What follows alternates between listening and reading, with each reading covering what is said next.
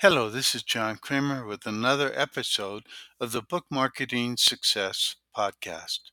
Today's episode features a quote from Steve Jobs on how you can build your own things. Everything around you that you call life was made up by people that were no smarter than you, and you can change it, you can influence it, you can build your own things that other people can use. So said Steve Jobs. But this is not only true about computers, software, iPhones, iPads, and other technology, it's also true of novels, poetry, screenplays, books, ebooks, videos, audiobooks, podcasts, websites, blogs, and other information products.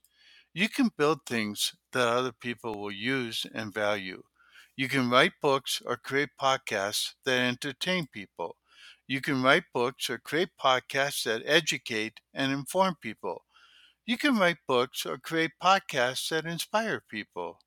You can write books or create podcasts that alert people to changes that need to be made in their lives or in the world at large. You can write books or create podcasts that enlighten the world. What do you want to do?